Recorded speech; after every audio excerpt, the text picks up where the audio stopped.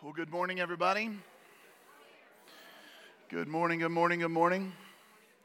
So last week, as you know, we began our series in Advent, and one of the main desires of this series in Advent was to really recapture that which is sacred, that which is beautiful. Because I think what happens is we get used to our routines, we get used to our rituals, and then we lose sight of the why, we lose sight of the beauty of these things. And so we're journeying through this Advent to look at what it means to really celebrate what has been given to us, which is King Jesus. It was Dietrich Bonhoeffer said that there was a time when this season brought a sense of sacredness and holiness, but the money changers continue to rob God of his glory. Just thought that was a fascinating take on what happens inside of this Christmas season. A time in which this season was beautiful, this season was sacred, this season was truly what it originally was supposed to be.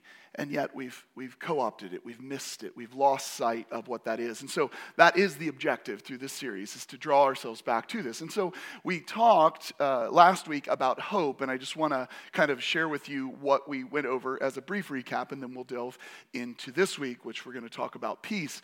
At the end of the service, I asked you all to write, or at the beginning of the service, I asked you all to write down on a piece of paper something that you are hopeful for, or something that you have hope in.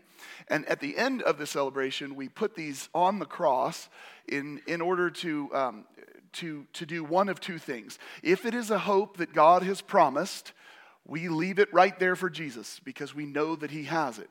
But if it is a hope that God has not promised, it is actually not a hope that we should have, and we should nail that to the cross. We should surrender that piece to Jesus. And here is why. Because hope is based in truth, otherwise it is not hope. You need to understand this. Hope is based in truth, otherwise it is not hope. If it is not based in truth, what do you have? Wishful thinking. You do not hope in hope. You do not put your faith in faith. You put your hope in a truth, and you trust that that truth will come about. This is what hope truly is. And so we need to really get ourselves wrapped into the idea that hope is rooted in truth, or it is not hope. And then where our faith comes in is the substance and evidence, the actions that our lives take that prove we truly are believing what God has promised. And so there were many things that were written, and they were all really good, many of which, one of the key themes in this was actually repeated several times was peace. And so we get to talk about that today because that is a promise that God has actually made. In other words, that's a hope that's rooted in truth. And that's a hope you can have, right? And since that's a hope that you can have faith. You can trust that that peace will come. But we do need to dig deep and find out what it is that this peace truly is about. So as we delve into this theme of peace, during the second week here of this exploration, I want to turn our attention to the profound significance that faith has in attaining true peace. It sounds like faith is going to gain us something. That is true, actually. The act of faith, the life lived by faith, the idea of a belief with feet, faith with feet, is truly going to attain this peace. And so we need to understand the connection, particularly within the context of Christmas, because this is what's going to make us really rejoice in this season. The angel's proclamation in Luke chapter 2, verse 14, resounds with this promise of peace on earth. But it comes with several questions once you read that, right? And it depends on the translation you actually use. We have reduced Luke chapter 2, verse 14 down to this weird phrase that says, peace on earth, goodwill towards men. Peace on earth, goodwill towards men. Do you know that statement is missing the most significant concept of what is communicated inside of Luke 2:14? It's missing who the peace is for, to whom this peace is offered, and we need to ask that question. And then once we do find out who that peace is offered to, we have to ask, are we those people? And if not, how do we get to be those people? And what you're going to find is that the connection is profoundly linked to faith. So, to whom is this offer extended? According to the scriptures, it is given to those on whom God's favor rests. There's Luke 2:14 in its fullness, right? Luke 2:14 says, "Glory to God in the highest heaven, and on earth peace to those on whom his favor rests." Very quick, simple question. Does God's favor, God's peace rest on all mankind? No, it does not. And this is a hard thing because when we make Christmas about peace that is given to all, what we're reduced to is some sort of 1960s, 1970s hippie peace, which is not even peace at all, right? I mean, a lot of you here, I'm looking at you, you lived through that. It wasn't terribly peaceful, was it? Right? So you lived through it, you didn't find any peace in it, and yet we have a gospel that offers peace, but we failed to read the full text. To those with whom God is pleased. This is a significant concept. And so according to the scriptures, that favor rests on people that God is pleased with. So how do we find favor with God? The answer to this question is simple, and it's found in Hebrews 11:6, which we'll explore more in just a second. Without faith, the scripture says, it is impossible to please God. So God's favor rests on those he is pleased with, and there is one way to please God, that is to trust him. As we unravel the layers of this connection, what I think we'll see is a journey through a Christmas narrative that actually changes us for the better, and it actually promotes, or it demands that we promote Christmas a certain way. Not a way where we just get together and love each other and drink a lot of eggnog and open presents, although those fit very well in this season, right? But we're going to see it bigger. So let's examine this theme of peace within, again, the context of the story. So Luke 2:14, one more time, says, "Glory to God in the highest heaven, and on earth peace to those on whom his favor rests." Again, who is that peace given to? From that, who is it? The ones he favors, those with whom he is pleased. Now, how do we please him? Turn with me, if you have your Bibles, to Hebrews chapter 11, verse 6, and it's on the screen for those of you who don't have it. But I want you to highlight this passage in your Bible. I want you to underline it. I want you to put a star beside it, because in everything that you do in your life, I want you to always draw back to this beautiful statement in this beautiful chapter of the Bible, Hebrews 11, which talks about faith and talks about how important this idea is. But verse 6 in particular says, "And without faith it is impossible to please God." And then it goes on, "Because anyone who comes to him must" what? Believe. Believe that he exists and that he is a rewarder of those who earnestly seek him. Last week we talked about hope. Hope is based in truth, otherwise it's not a hope. Now what did it just say here? It says that we must believe that he exists. How do we know that God exists? Do what? He told us. He told us. That's one way we know God exists. We believe. Why do we believe? What has shown us that he exists? Say again. His touch. He's active in our lives. What else? Tina, you just said something. Creation. So the Bible says that the heavens declare the glory of God. Did you know that according to scholars, according to theologians everywhere, there are 2 books of Revelation, not just one known as the Bible.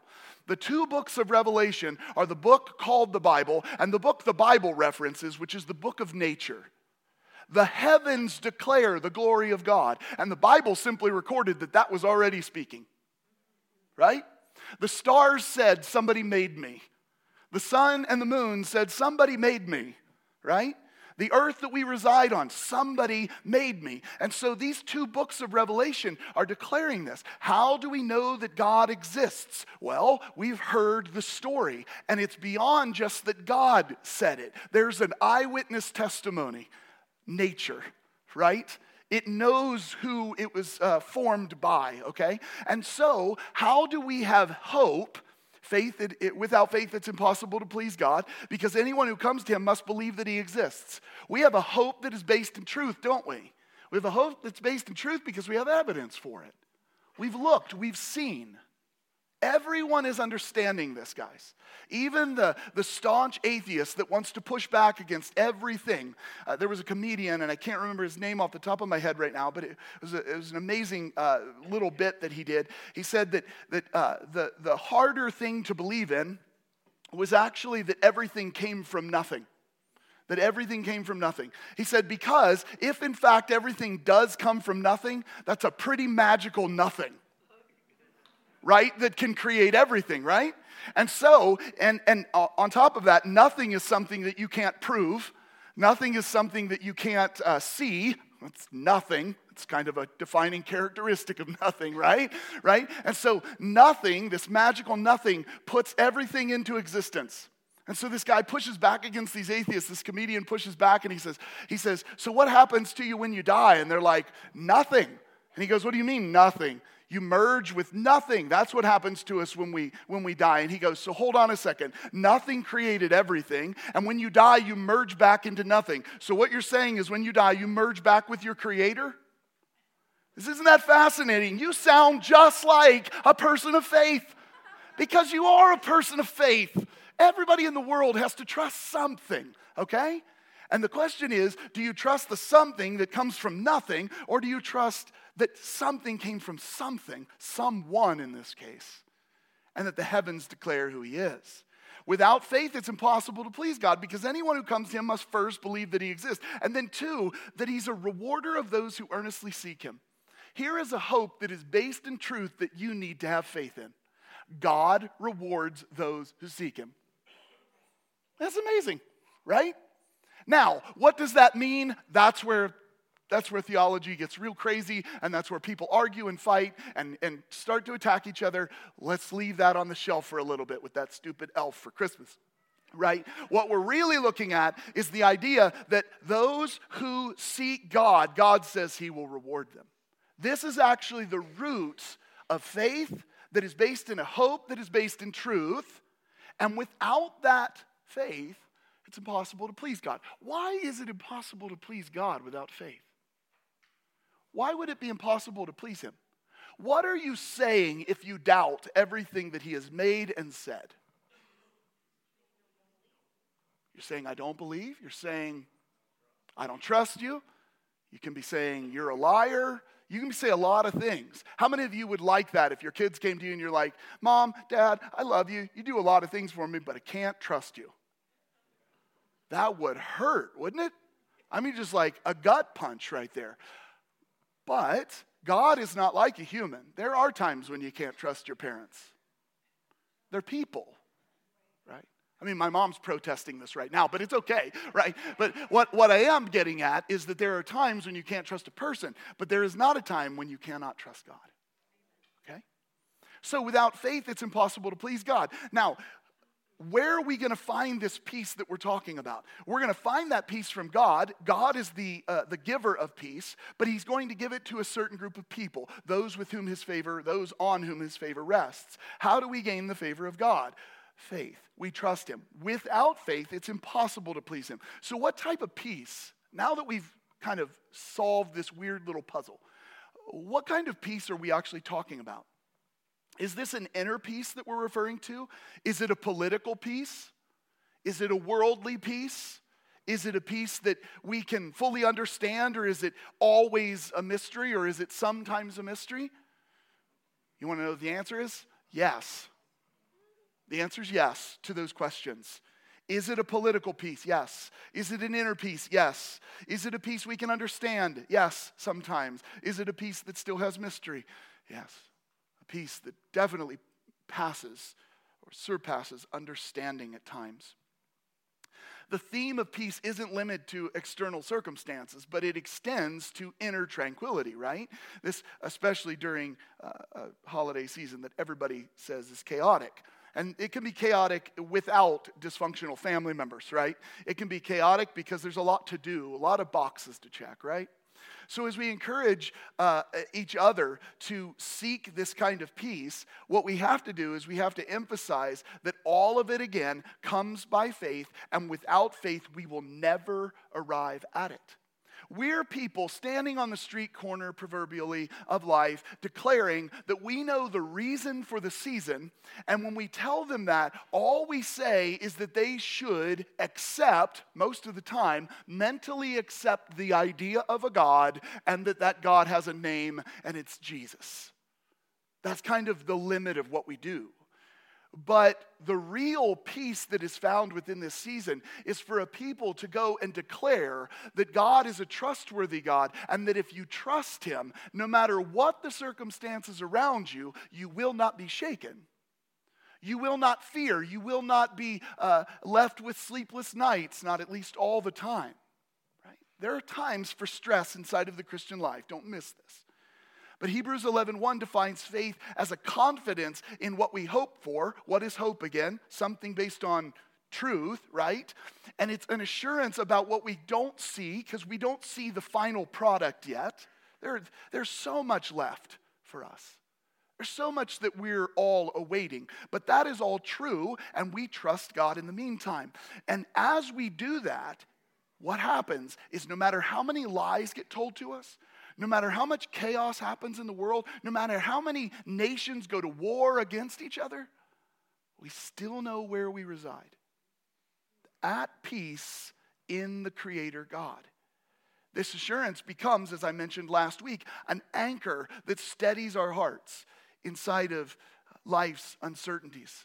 I quoted Bonhoeffer at the beginning and said that there was a time in which this season brought a sense of sacredness and holiness, but the money changers continue to rob God of His glory. This came from a sermon or a message that Bonhoeffer gave on December 2nd of 1928. And I want to read just a couple of paragraphs to you of this. He starts with Revelation chapter 3, verse 20. Behold, I stand at the door and knock. If anyone hears my voice and opens the door, I will come into him and eat with him and he with me. When the old Christianity spoke of the return of the Lord Jesus, they thought of a great day of judgment. Even though this thought may appear to be so unlike Christmas, it is original Christianity and to be taken extremely seriously. When we hear Jesus knocking, our conscience is first of all pricked. Are we prepared? Advent becomes a time of deep soul searching, of self-examination. Based on what we just talked about, what are you examining? Not whether or not you're the perfect human, that you do everything right. That's not with whom God's favor rests. It is those who have faith. So you're searching yourself to find out, do you trust King Jesus? Bonhoeffer goes on and says, search me, O God, and know my heart. Try me and know my thoughts.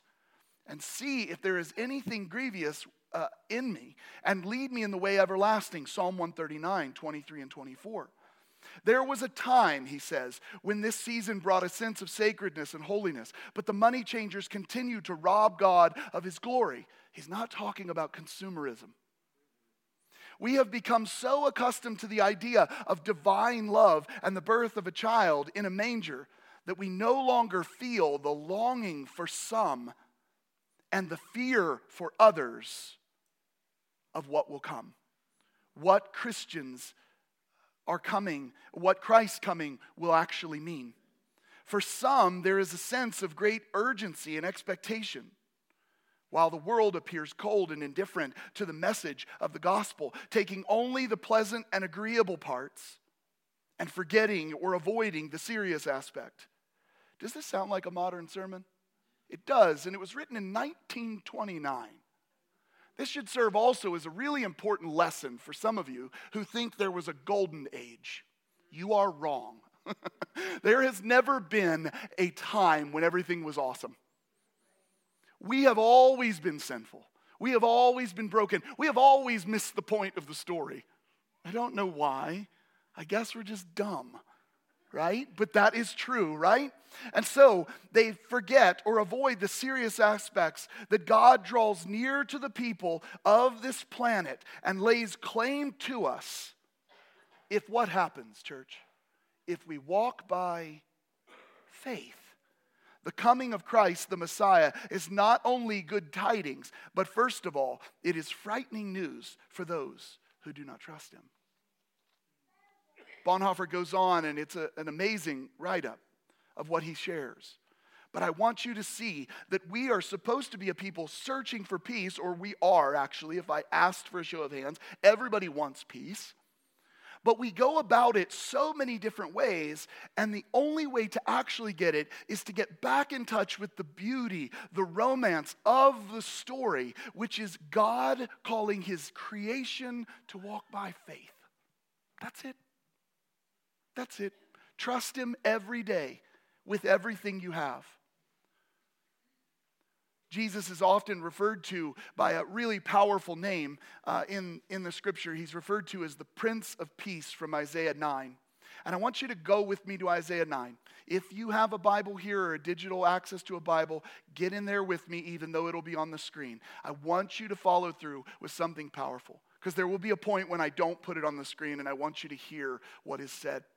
Isaiah chapter 9 paints a vivid picture of a nation in distress, a people that were walking in darkness, according to the text. Yet amid this kind of gloom and this promise of promise of judgment, a promise of transformation also emerges. The prophecy declares the advent of a child, the coming of a child, a son given to the world who is going to bear the title Wonderful Counselor, Mighty God, Everlasting Father, Prince of Peace. It's the Prince of Peace that is not merely a symbol of tranquility, right? He's a harbinger of justice and righteousness. What did we talk about last week with regard to hope? We learned that the hope that is based in truth for the people, Anna and Simeon and others waiting for the consolation of Israel, was that justice was coming. As they prepared for this time, they were waiting for a judge. They were waiting for a warrior. They were waiting for a king. We come to Christmas and we await the latest iPhone. We're missing something. We're missing something. And so, this Prince of Peace is a harbinger of justice and righteousness, bringing an end to oppression and then establishing a kingdom that cannot ever be shaken. And then the Bible tells us this really odd theological reality of something that we often refer to as the there, the now, and the not yet. And that is that King Jesus comes and he inaugurates and establishes his kingdom. Meanwhile, other kingdoms are still ruling and reigning, and we're actually subject to them. And it's confusing for us because we go, who do we obey? Who do we follow? And the answer will always be we follow God. But we're still in this in-between, this tied-up place. It's crucial, though, to address the entirety of Isaiah 9, including verses 8 through 21, if you're going to fully grasp the context and implications of peace. How many of you love the idea that the Prince of Peace came to bring peace? You love it. How many of you know that while he did it, he didn't come to just bring peace, but he also threatens a sword for those who do not trust him as he has called them to? Watch this. This is fascinating. Nevertheless, verse 1, there will be no more gloom for those who were in distress. In the past, he humbled the land of Zebulun and the land of Naphtali. But in the future, he will honor Galilee of the nations by way of the sea beyond the Jordan. The people walking in darkness have seen a great light. On those living in the land of deep darkness, a light has dawned. I love this beautiful picture. You have enlarged the nation and increased their joy. They rejoice before you as people rejoice at the harvest, as warriors rejoice when dividing the plunder. Do you see the pictures? You're out for harvest and you see all the bounty and the plentifulness of what has been produced for you. That is a beautiful joy. But it's also the joy that a warrior comes when justice is served, defeat is clear, and you are the winner and the spoils are yours. For as in the day of Midian's defeat, you have shattered the yoke that burdens them. This is God shattering the yoke. The bar across their shoulders, the rod of their oppressors. Every warrior's boot used in battle and every garment rolled in blood will be destined for burning and will be fuel for the fire. For to us a child is born, to us a son is given, and the government will be on his shoulders, and he will be called Wonderful Counselor, Mighty God, Everlasting Father, say it with me, church, Prince of Peace. Of the greatness of his government and peace, there will be no end. So, peace to the world, at least to those on whom his favor rests. How do we know we're favored by God? We walk by faith. Guess the extent of that peace. Forever. It knows no end. He will reign on David's throne and over his kingdom, establishing and upholding it with justice and righteousness from that time on and forever. And look at the why of your hope here. This is beautiful. The why of your hope, the reason why you can trust that this is going to happen. The zeal of the Lord Almighty will accomplish this. It is stated as a promise and a fact. It is going to be accomplished. But look at verse 8. This is where, ladies and gentlemen, we hit something that we go, oh, this is awful, right? This is where everybody's throat gets stuck. Starting at verse 8. The Lord has sent a message against Jacob. Whoa. I thought you said peace. Maybe, right? The Lord has sent a message against Jacob. It will fall on Israel. All the people will know it.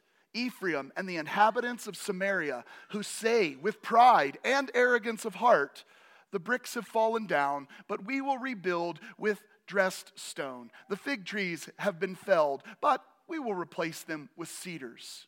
This is mockery, by the way. It doesn't matter what God has taken because of punishment and judgment. We'll rebuild. Nothing is hurting us. But the Lord has strengthened Rezin's foes against them and has spurred their enemies on. Arameans from the east and the Philistines from the west have devoured Israel with open mouth. Yet, for all this, his anger is not turned away. His hand is still upraised. Do you know what that means? It means he's still holding his hand like this. He will still smack you right across your face. I absolutely love the picture of my God. Probably too much on the justice side. That just happens to be me. But it is who he is, right? His hand is still upraised, but the people have not returned to him who struck them, nor have they sought the Lord Almighty. Do you see what the problem is? They have no faith. They do not seek him in repentance or for trust or to look for him. So the Lord will cut off from Israel both head and tail, both palm branch and reed in a single day. And in case you're wondering who the head and the tail are, here's where we swallow hard. The elders and dignitaries are the head. The prophet who teach lies are the tail. Because what's happening in Israel in this day and in many other days was that the tail was wagging the dog and the dog wasn't willing to stop it. We love to do a lot of things and leave all kinds of things go unchecked, but there is a responsibility for leaders to stop things, and that is to call people to a greater faith. There's a responsibility for an elder in a church to do something more, to actually sit over and govern all things, yes, even prophecy. But they weren't. And so the tail is wagging the dog and chaos is ensuing. Those who guide this people mislead them, and those who are guided are led astray. Therefore, the Lord will take no pleasure in the young men. Look at how fierce his anger is. The Lord will take no pleasure in the young men, nor will he pity the fatherless and widows. For everyone is ungodly and wicked. Every mouth speaks folly. Yet for all this, his anger is not turned away. His hand is still upraised. Surely wickedness burns like a fire. It consumes briars and thorns. It sets the forest thicket ablaze, so that it rolls upward in a column of smoke. By the wrath of the Lord Almighty, the land will be scorched, and the people will be fuel for the fire. They will not spare one another. On the right hand, they will devour, but still be hungry. On the left, they will eat, but not be satisfied. Each will feed on the flesh of their own offspring. There's a fascinating reality to this because this moment takes place earlier than another moment in Israel's history in which the Bible records them reverting to cannibalism and killing their own because they had become that depraved. Manasseh will feed on Ephraim and Ephraim on Manasseh. Together they will turn against Judah. So you have this infighting and this division and chaos. Yet for all this, his anger is not turned away. His hand is still upraised. Is that not staggering to you? Because it's not just that peace is offered to those with whom God has favor. And that favor comes by trusting him and having faith. But it is also true that the opposite, the lack of God's favor, awaits those who do not trust him. And that is a hard pill to swallow. Ladies and gentlemen, when we talk about a message that offers peace to the world, at least those who please him, we should enter Christmas with a message that says, please have faith and trust in God, because the alternative is not good. It's not just accept the premise that God exists and that God's name is Jesus, and every year you get to celebrate Christmas by opening presents to each other and forgetting wholly about him. It is that in everything you do, you have trust. And as a consequence of that trust, you have the peace you're looking for. But Christian after Christian after Christian enters this season repeatedly and says, I have no peace. What it is you have no faith. And I don't mean your meter's too low and God hates you. I'm simply saying you're not putting him in the seat he belongs in as king, and you're not trusting him for the outcome of the events of your life, and you're not trusting him for the way things turn out or the way things are going or what you should say or do or be or whatever. You're not trusting him. You're just looking at the world and saying, I want the peace he talks about. And then he tells you how, and you're like, no, I'm not going to do that. But he's called you to walk by faith. So what is faith again? Hebrews 11:1. Faith is confidence in what we hope for. Why? Because hope is based in truth. And assurance about what we do not see, because the story's not over. But God has proven himself faithful all the way to this point. He will not fail in the end. So this peace that we're talking about, we ask the question, is it worldly peace? Is it political peace? Is it inner peace? What is it? The answer is yes, and we need to explore that. In John chapter 14, verse 27, it says, peace I leave with you, my peace I give you. I do not give to you as the world gives. Do not let your hearts be troubled, and do not be afraid. How many of you would love to live your life without fear? Well, good. Here's your answer. The peace that God gives to you will allow you, or at least calls you, to not walk in fear. What is that peace? Faith in him. Because he is bigger than all your circumstances. So, we have to find peace in our political situation. The world's going to hell in a handbasket. What do I do? Trust Jesus. Nathan, that is way too simple. I don't mean just trust in Jesus and don't do anything. I mean trust in Jesus and do what he says. And in the world we live in, or at least the America we live in for now, you and I have an opportunity to do things, don't we? If in fact we want to see change in the world, what can we do? One thing we think we can do at least is we can vote. I'm not sure the efficacy of those votes, but nonetheless, we can do that. We can protest, we can call for things, we can say things, we can have a dialogue in the public square about things. I'm not saying that your faith in Jesus for governmental issues or for the world around you is just to sit there and say, it's all going to crap, but God's got it. I'm just going to keep saying that to myself and it'll be okay. No. I mean trust him, and I mean do what he says. If he has called you to take action or take a step or make a statement, do so. That's what we're supposed to do. So we need to look at practical ways to cultivate this inner peace or this grand peace amidst a busy holiday season. The Bible often connects peace and faith by emphasizing the idea that true peace comes through trusting in Jesus, not just in your mind. It means trusting in Jesus and having steadfast faith, having hope in times of trouble.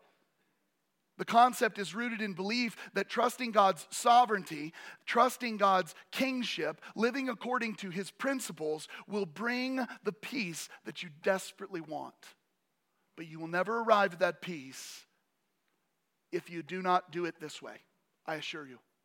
And you will find other ways to try to attempt it. You'll drink yourself into peace. You'll take drugs and get yourself into peace. You'll have sex to try to find peace. All of those things will fall short, I promise you.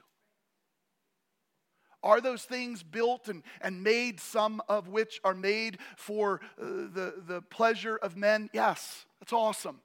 But they will not answer the deep question of peace. They will not answer that in the end. Philippians chapter 4, 6 through 7 gives us a really good example. Do not be anxious about anything. How many of you got that checked off? Yeah. Right. This is God literally saying through the Apostle Paul to his wife, calm down, right? I just don't get it. It doesn't work, right? Calm down, Nathan. Yeah, thanks. That helped, right? Do not be anxious about anything, but in every situation, here's your practical step. By prayer and petition with thanksgiving, present your request to God. How many of you feel that you should pray more? Awesome. How many of you also want peace? Awesome. You know how to get there, right? Stop making excuses for not praying. Well, God knows my heart. He does, stupid. He also wants to know your voice. Just saying. Present your request to God, and the peace of God, which transcends all understanding, you remember that peace that's also a mystery at times, or can be, transcending understanding. The peace of God, which transcends understanding, will guard your hearts and your minds in Christ Jesus. You know why you need your heart guarded, and your mind guarded for that matter? Because as you trust God, the world is going to tell you that's not a good plan. How many of you have lived that? Yeah, every one of us, right?